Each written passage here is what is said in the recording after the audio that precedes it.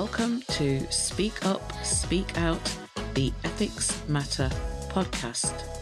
I'm your host, Charmaine Roche. Good morning, Viv Grant. Good morning, Charmaine. Lovely to be with you this morning. It is. It's a real pleasure. It's kind of interesting times to be having a conversation like this. Yes. We're all in lockdown. Mm-hmm. Schools are closed other than being open for the children of essential workers. Mm. But I don't get the impression that the levels of, how should I put it? I was going to say stress and anxiety in the profession have not reduced. But I don't just mean that because that sounds too negative, because I think it's also, teachers are very committed, aren't they? And most definitely, yes. School leaders immensely committed to their work, their vocation. And it's that level of commitment, actually, that almost feverish level of commitment that I'm feeling on the platforms where I have connection, Twitter mainly. Yeah. What's your feeling of the mood? I think I'd be in agreement with you, Charmaine. I think the mood is also in terms of, I was speaking to, email communication with the head of my son's secondary school just during the lockdown and just when schools were being told that, what was going to happen and what they were going to have to do. And the sense that I got, particularly from him, was this real sense that we've never been here before. There's no handbook for this. We didn't do this on the MPQH. and, and then a real sense of actually, well, I've got to draw on my own resources for this because no one knows. And then a real sense of actually pulling out all the stops. And I have to say, I thought my son's school were absolutely amazing in terms of not only support for the pupils, but support for parents. But then a real sense, once the Easter break came, and they did take an Easter break, my son's school, a sense, actually, we've been doing a lot of this ourselves. Actually, we're all fighting on the ground, really trying to do our best. But actually, what I got from him was an overriding sense of actually isolation. Yes, having all your Twitter platforms, but this whole sense of actually, we've still got to be social distancing, and we've still actually very much within our own communities, really having to sort of move in the dark, as it were, and find our own way forward. So, yeah, that's a very sort of, I suppose, intimate and personal, because I know the head of my son's secondary school. That's interesting, though, because I'm almost hearing there that the isolation, a lack of a blueprint, the lack of a handbook or a manual is engendering some autonomy and empowerment.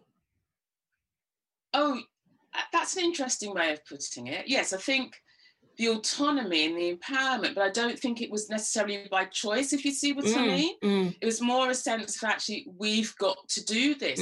We've got to get through this. And I think it was more a sense of actually, well, for me, I suppose maybe this is me reflecting, that actually for many head teachers, maybe finding there was even more within them around courage and resilience than perhaps they'd ever realise. And both of us know, as being former head teachers, that, the role takes you to places you've never ever been before. And that actually it took them to a place where actually they have had to dig deep. But in digging deep, they've discovered perhaps even more about themselves. Yes, it's interesting times. So having kind of just touched base with our immediate sort of social context in relation to the COVID-19 crisis and lockdown, I want to go into your own vocation. You're an executive coach, a company director of Integrity Coaching, and you work mainly with school leaders, head teachers, members of senior leadership teams. And my own research has come from working in that same context. And the question that I have been exploring has come from my own sort of sense of, and I'm going to use the term ethical stress here. I don't know if it's a term you've come across before. I haven't, no. So please expand. Yeah, so I came across, I'm actually going to be interviewing Jane Fenton. She's a researcher, works at Dundee University. Okay. And she was a social worker in the criminal justice system. Oh, right. Okay. And she felt that the sort of the managerialist kind of the reforms in the public sector as they impacted on social work created an environment of efficiency, very strict top-down management in order to attain efficiency, and that this culture came into conflict with the values of the care values of social workers, the sense that they were there to help rehabilitate, help people manage complex circumstances in order to prevent them returning to criminal behaviour. But that the environment was more punitive than that. And that created a conflict for social workers in that their values were in conflict with the environment in which they worked. And if you like, was in conflict with the handbook. So she used the term ethical stress to describe that feeling of what do I do? Do I follow my own moral compass and do what I think is right?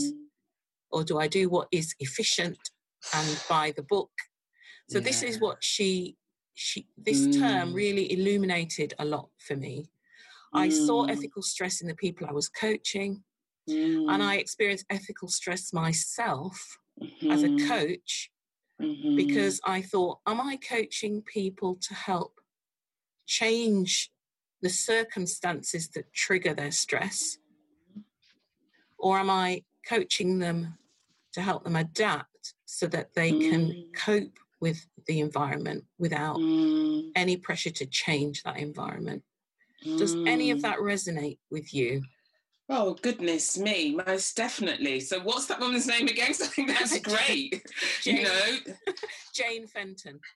And just as an aside, I think it's really interesting because I'm doing a piece of work, around school leadership and vocation, and I've come across, and I can't remember his name, someone who works at the Tavistock in London, and he's also from a social work background, and he's also got some real insights into education and the way in which head teachers have over-adapted almost to their environment. So just as an aside, really, I just find that really interesting that someone else who's also had a social work background has recognised these particular issues that also cross over in relation to schools. So yes, this term ethical stress, Charmaine, it makes perfect sense to me. And yes, I see it day in and day out with the school leaders, particularly the heads that I work with. And I think it's a curious question that you have posed in terms of, is there ethical stress for us as coaches when we are working with our senior school leaders in terms of how do we identify what the key issue is? And are we, I think what you're saying there is, are we colluding with the system if in our coaching, what we're doing is enabling our school leaders to adapt to an environment that actually is not supportive of who they are and the reasons as to why they came into the profession? So I think it's a great question. So what are your thoughts on that? What are my thoughts? The question you just asked about collusion. Well, very much for myself as a coach, and I think I'm sure it's probably the same for you as well, Charmaine, that when I'm with my school leaders, I think there is I call it an ache or a disconnect. And particularly ones, and actually that's not true, because I was going to say particularly those who are self-aware, but I think any head teacher who puts themselves on a coaching journey, they are self-aware. And it's just a deeper journey of, developing their self-awareness as they journey with us.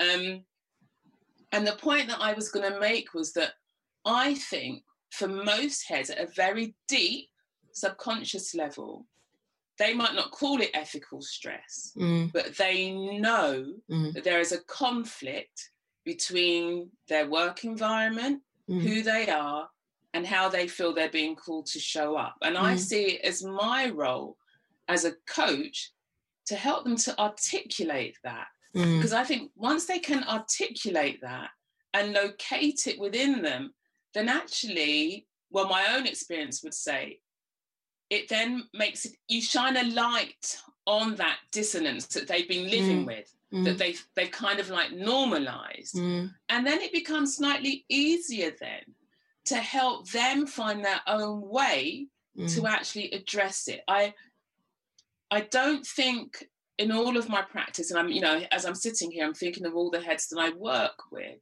that any of them, said, yeah, they want to adapt in order to, work in an environment that isn't aligned with them. But I think all of them would say, though, it is a struggle to find a way to truly show up as yourself when the environment that you're in has values that really are directly opposed to that, and for which you could actually lose your job if you don't work in alignment with their values. So does that make sense, Charmaine? It does.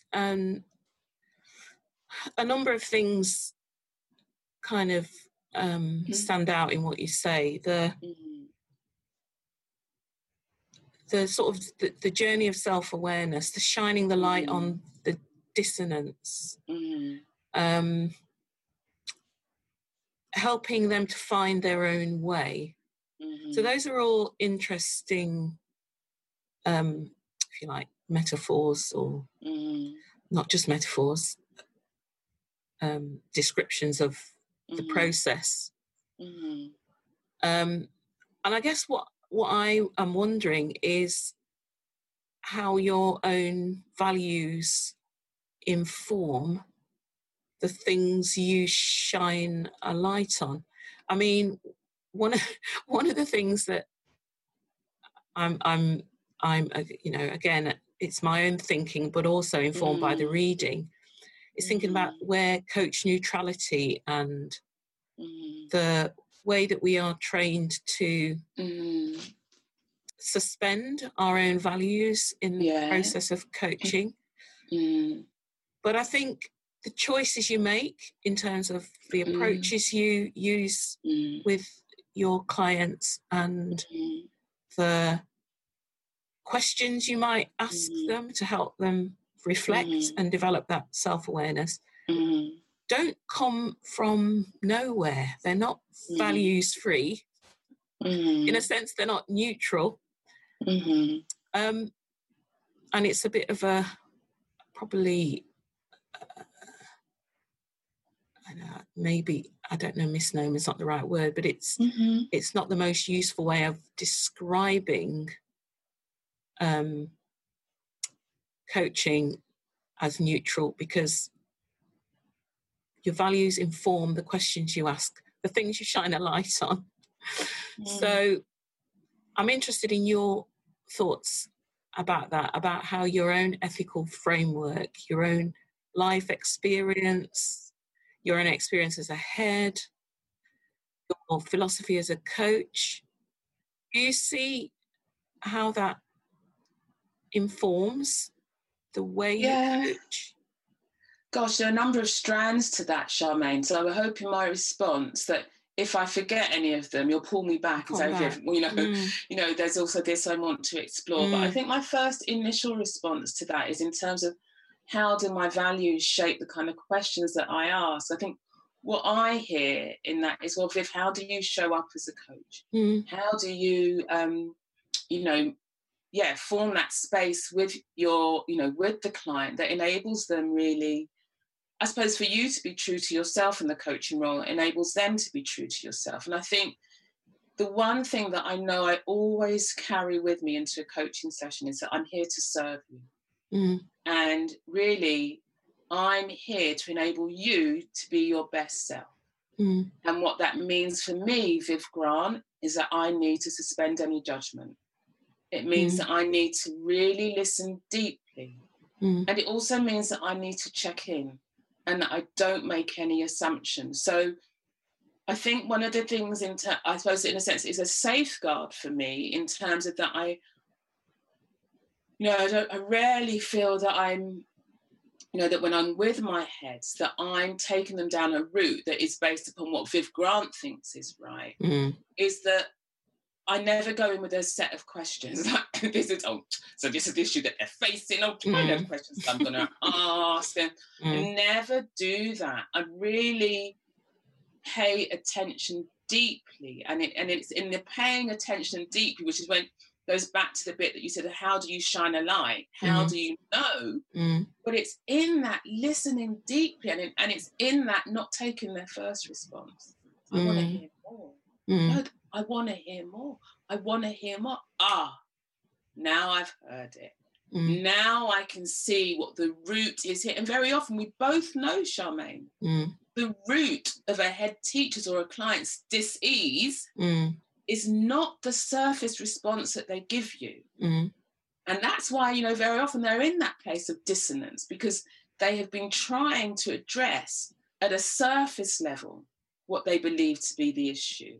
But when you get to the root of it, then it's my belief and it's my experience then that the coaching conversations, they take a different direction. And I think that for me, I would say, with the clients I work with, that is a direction towards wholeness. And when you can help a client go on that journey, then again, I'm not saying it's easy, it is still hard, but it can, I see it as bringing them into alignment with themselves, not necessarily into alignment with the system and what is being asked of them, but if you can walk in alignment with yourself, and you spoke earlier about your moral compass, then it's almost like you set out for yourself a map as to how you will cross this terrain, as to how you will navigate, the values that aren't in alignment with yours, but in a way that is aligned with who you are. Again, I'm going to stop because I know there are other points that you wanted to ask of me, but does that give some clarity around to your question? Yes, because I think what I'm hearing there, the way that you feel that you're being true to yourself as a coach and enabling the exploration that the client needs to do is through not so much neutrality, but more being non-judgmental. That seems to be the value that is the core value in that piece that you just spoke about. Yeah, I would say it's not being non-judgmental, because again, we both know in the system, another reason as to why heads sometimes collude with it is because every other conversation that they have, apart from with their coaches, is one where they're going to be judged. Yeah. So they're not truthful, they're not honest. And therefore, that just exaggerates any collusion, and then they kind of justify it to themselves, in terms of their behaviours. So that creating a space that is non-judgmental and allows heads to be more honest with themselves, then that's about healthy leadership of self. And then a healthy understanding of how you engage with a system that for many isn't aligned with the very reasons as to why they stepped into the profession. Okay, so again, all of these things are so many layers. Yeah, I know. As we both know as coaches. We can't help it, Charmaine. It's just who we are. Yes, and I think that brings me back to something else. It's about trust, the importance of building a sense of integrity. Yeah. That you can challenge somebody when you feel that you are serving them.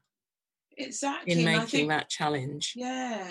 And I think also, because it's about, for us as coaches, recognising that, you know, school leaders carry a huge amount of emotional and psychological vulnerability, but they hide it. Again, for all the reasons that we've spoken about earlier, because of the environment that they're in. And the only way they come to trust us as coaches is by us showing them that it's okay to be vulnerable. Because it's in that space where they can let down their guard and they can see that, oh, we're not making a judgment. We're not actually giving them advice. We're not actually saying it's wrong or it's right. We're just allowing them to be. Then we know, you know, at psychological level and emotional level, that creates shifts internally for a person where they can show up more truly and then enter more fully into the conversation. And I think that's the important point, you know, going back to your original point about, you know, ethical stress and so forth. If we can help people to show up more fully in the conversation that we have with them as coaches, it then enables them to lead from a place of, you know, they're more centered.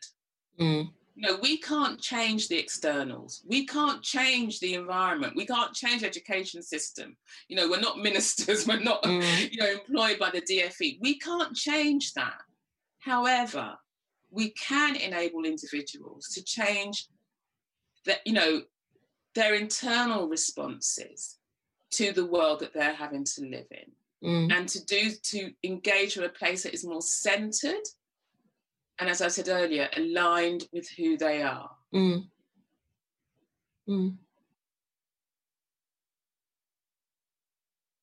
part of my concern is this interface between that internal work and the external.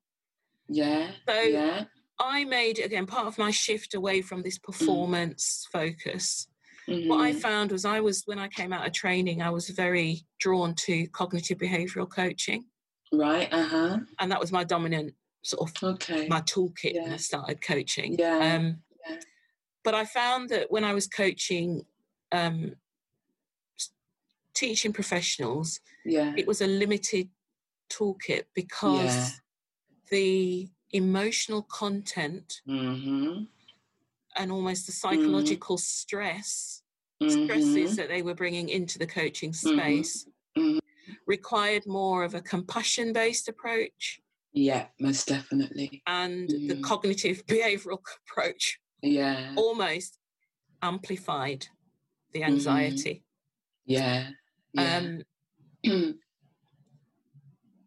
So that was a significant shift for me. And I started to make use of a tool, a psychological well-being model created by a psychologist, Carol Riff. She created it in the 90s and it's still used quite widely. And it's a 6-factor model of psychological well-being. Now I'm going to see if I can test myself, see if I can remember all 6. So it's self-acceptance, autonomy, environmental mastery, relationships, self-development, and purpose in life. So those are the 6 elements. And there's a questionnaire, you fill it in, you get a score. And one of the things the pattern, if you like, obviously not everybody's profile is different, but there was a pattern. Self-acceptance was often very low. Environmental mastery was often very low. And on the whole, the coaching process helped the people I was coaching to focus in on those aspects of their psychological resources, if you like, in relation to the issues they were bringing. It provided, if you like, a series of questions that helped them to be self-aware, not only about how they managed and led themselves internally, but also how they managed relationships and shaped their environment. So, for example, one of the teachers, she was a maths teacher, brought a real sense of distress about how she felt she was betraying her values as a teacher, because when she was in the classroom, if children weren't learning, she'd get frustrated, she might shout at them. And the reason why she was like this was because she was overly conscious of her performance management targets. She was mainly working with, in inverted commas, low ability children. And she got more stressed because she didn't know how she could meet the targets, blah, blah, blah. So I said, okay. I revisited her values. What brought her into the profession was making progress in every lesson, the only way to measure progress. So we really opened up this piece. And that sense of her realigning herself with the reasons why she came into the profession, exactly what you said, was a very important ground piece for the work that we did. But one of the things that really surprised me and interested me is that after I finished coaching, in the last session, the last session of coaching, she said that what she'd gained was a sense of confidence to challenge the things in the environment which were in line with her values. So as a maths department, they'd been put under pressure to introduce setting in year 7, and they managed to hold it off. And instead of just accepting it, she rallied her department, and they put a case for keeping it, and they won. Great.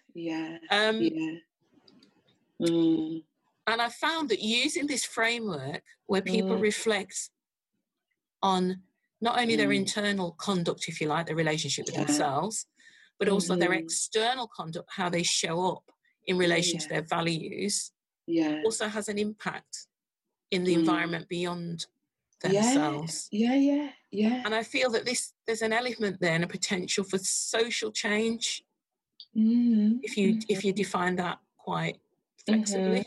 I don't mean revolution when I say that, obviously, overturning the system.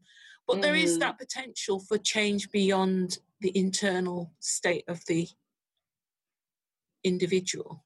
And what I would add to that, though, is it starts with us, though. The internal change has to happen before that. There's a guy, particular person whose work I follow a lot. Is not a coach. He's actually a Franciscan monk called Richard Rohr. But sorry, say that name again. Richard Rohr. Okay. But he runs a centre in New Mexico, and it's called the Centre for Action and Contemplation, or Contemplation and Action. I can't remember. But his key thing is that, to make a difference in the world, it has to start with us and our internal narrative. How we are with ourselves. And you've probably heard that phrase, as within, as without. Yes. And it's a sense that actually we have to attend. It's funny, I'm writing a blog on this at the moment. We have to attend to ourselves, because it's only by attending to ourselves that we can then make a difference. It goes back to the point I was making earlier, upon the world that we are in. And I know it's slightly, and you can choose to edit this bit out, actually, Charmaine, but, one of the things I read this morning, I've got to remind myself, Viv, do not read your Guardian app first thing in the morning. But it was about Trump, withdrawing funding from the WHO. And I was like, oh my God. But then that thing came to me again, as within, as without. We all know he is a big man baby with a very, very fragile ego, and it's being exhibited by the man's external behaviours. And, it's so evident for the world to see. So I suppose that's really amplifying the point. We must attend to our internal world. Because it's only by getting a good understanding of that are we then able, again, it's that Gandhi phrase, to be the change that we want to be in the world. So in a way, what you're saying is that there is that potential then. It's not potential, it's more than potential. You're saying it's a prerequisite. It's almost a prerequisite for change. And that's the work that coaches support, is that empowering people to be who they are in the world, not... Exactly, Charmaine. It goes back to the point I made earlier that I think too many teachers, too many heads, they normalise that sense of dissonance. They normalise that sense of dis-ease because the conversations that they have day to day do not enable them to illuminate that, do not enable them to understand internally what's going on. Now, if we can help them to see that's not normal, that really isn't what it means to be human and to be alive and to be fully connected to the work, to yourself and to your work, then if we can hold on to that as being part of our purpose as coaches, then we then help them to live in a better way with, within the system that they're in. That just speaks volumes to your sense of who you are as a coach and the values that inform what you do. I'm just going to step outside of the coaching realm for a moment and just ask you personally, Viv Grant, what is it about you as a person, do you think, that that shows up in your work? I mean, is there something about your background? I don't just mean in terms of your role as your previous role as a head teacher. I mean you as a person. Is there something about you that you bring to this work? Gosh, that's a deep question, Charmaine. For a Wednesday morning. How do you answer that question? I don't know. Well, I do know, but it makes me very emotional. Because I think I've been on a journey to get to this place where I am now. And I think, or what people say to me is that I suppose you show up as your true self, that, we all have ego. I mean, that's kind of like what gets us through the first half of life, isn't it? We have to build this structure that enables us, to take on the role of head or whatever. But I do think there's something as you enter into the second half of life where you have to let that go and not let it be your driving force. And I would hope what I bring to this work is just a sense of this is who I am, but in a sense of I really care. And I really, this feels like it is my calling, that it is my vocation. And I can't see myself doing anything else. I don't want to be doing anything else. But, at the same time, as I think we both know, Charmaine, this work that we do, Blinking Well takes us to deeper places in ourselves, in the same way that we are helping our heads to uncover the best that they can be. Well, what I can only talk personally, what I am finding is that this work and where my interests take me, oh, goodness me, it's taken me to look at stuff that I thought I'd addressed when I was 25. When I was like 30. I was like, no, Viv, sorry, it's still there.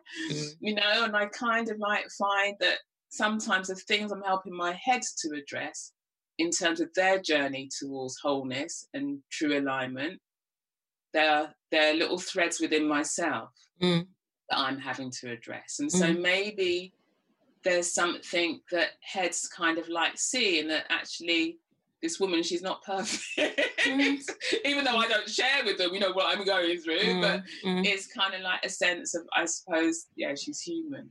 Yeah, maybe that's it. I'm human. And we're all a work in progress. Exactly. Yeah. Being able to bring that humanity is important, though, isn't it? To be vulnerable yourself in the process. Yeah. And I think that is key for us as coaches, because again, I would hope that we are showing up in the system in the world that is so very different from your school improvement advisor, your Ofsted, exactly. whatever, who are all going in with ego, who are all going, they've got something to protect, who are all going in with agenda. And I would hope that we're a bit of a breath of fresh air, right? Saying, we want to serve and support you too in your school as well, but ego don't play a part of this. No. Personal agendas don't absolutely. play a part. I one of the things I've learned to do is to sit compassionately in the presence of tears, because so many of my clients come and cry, male and female. Yes. And you just have to be quiet and let them. Yeah. And it goes back to that whole thing. And you think, for how many of them they've been carrying around this emotional weight, pushing it down. So I've got to push through the day. I've got to survive. I've got to put on this face of being strong.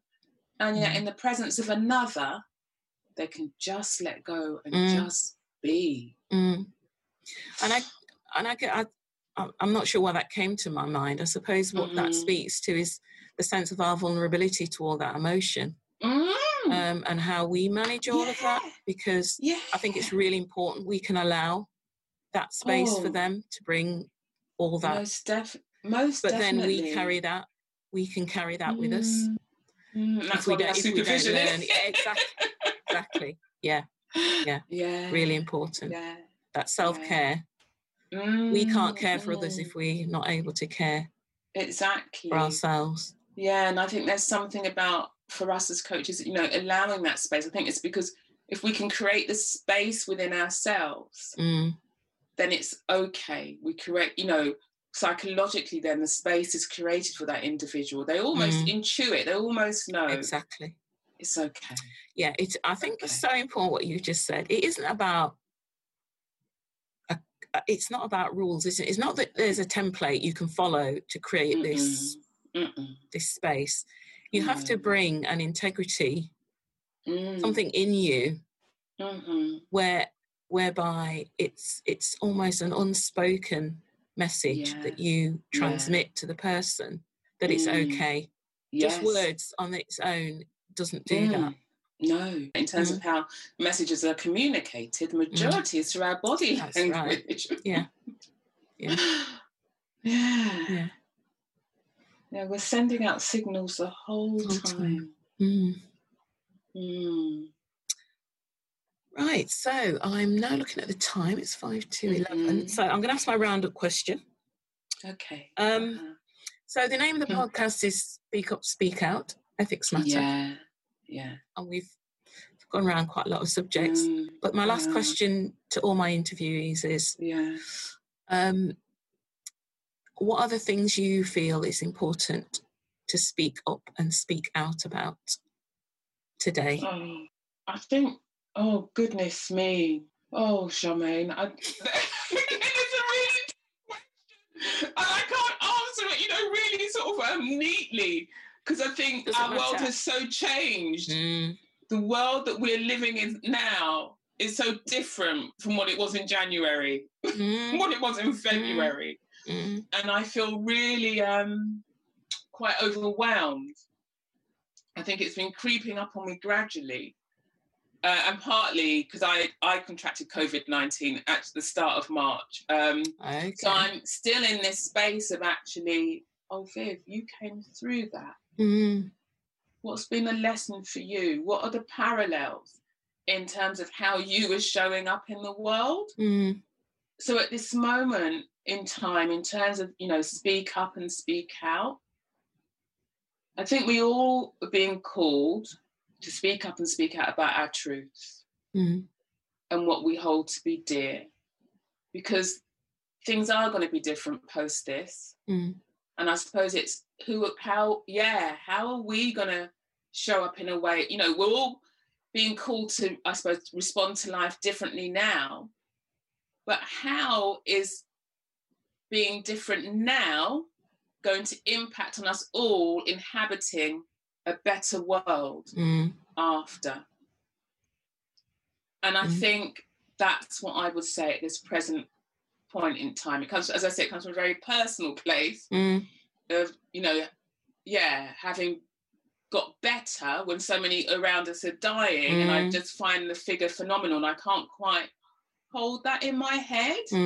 It's just too big, and I'm getting quite emotional now, so I'm going to have to stop. Because I think we're all being asked to call, speak up, speak out, and we can't suppress maybe the questions that are arising from within us as a result of the world that we find ourselves in today. And I'm going to pause. Thank you very much. Yeah. Okay, I'm going to stop recording. All right.